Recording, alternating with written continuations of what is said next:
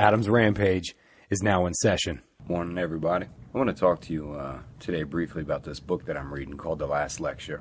Quick synopsis about the book. It's about a 10-year professor who's married and has two very young kids, and he's diagnosed with pancreatic cancer.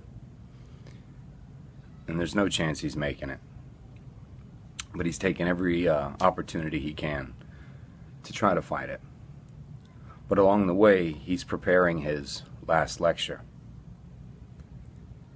And as he goes through his 3 to 6 months building up to this lecture,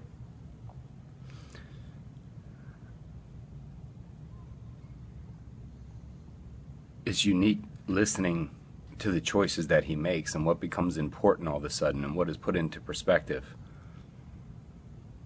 once we've been hit with that fatal diagnosis. It made me start thinking, I wonder how I would act if I knew when my time was up. Would I change what I'm doing today? Would I change what I have planned tomorrow? Would I change what I'm doing right now?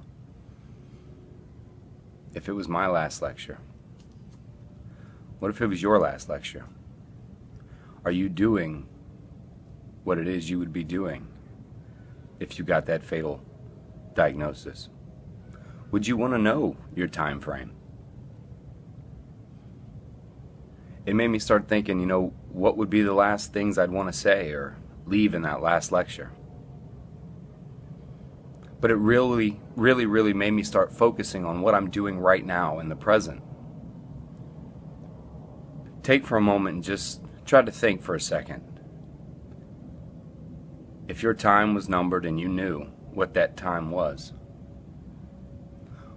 what would you say in your last lecture? And are you doing right now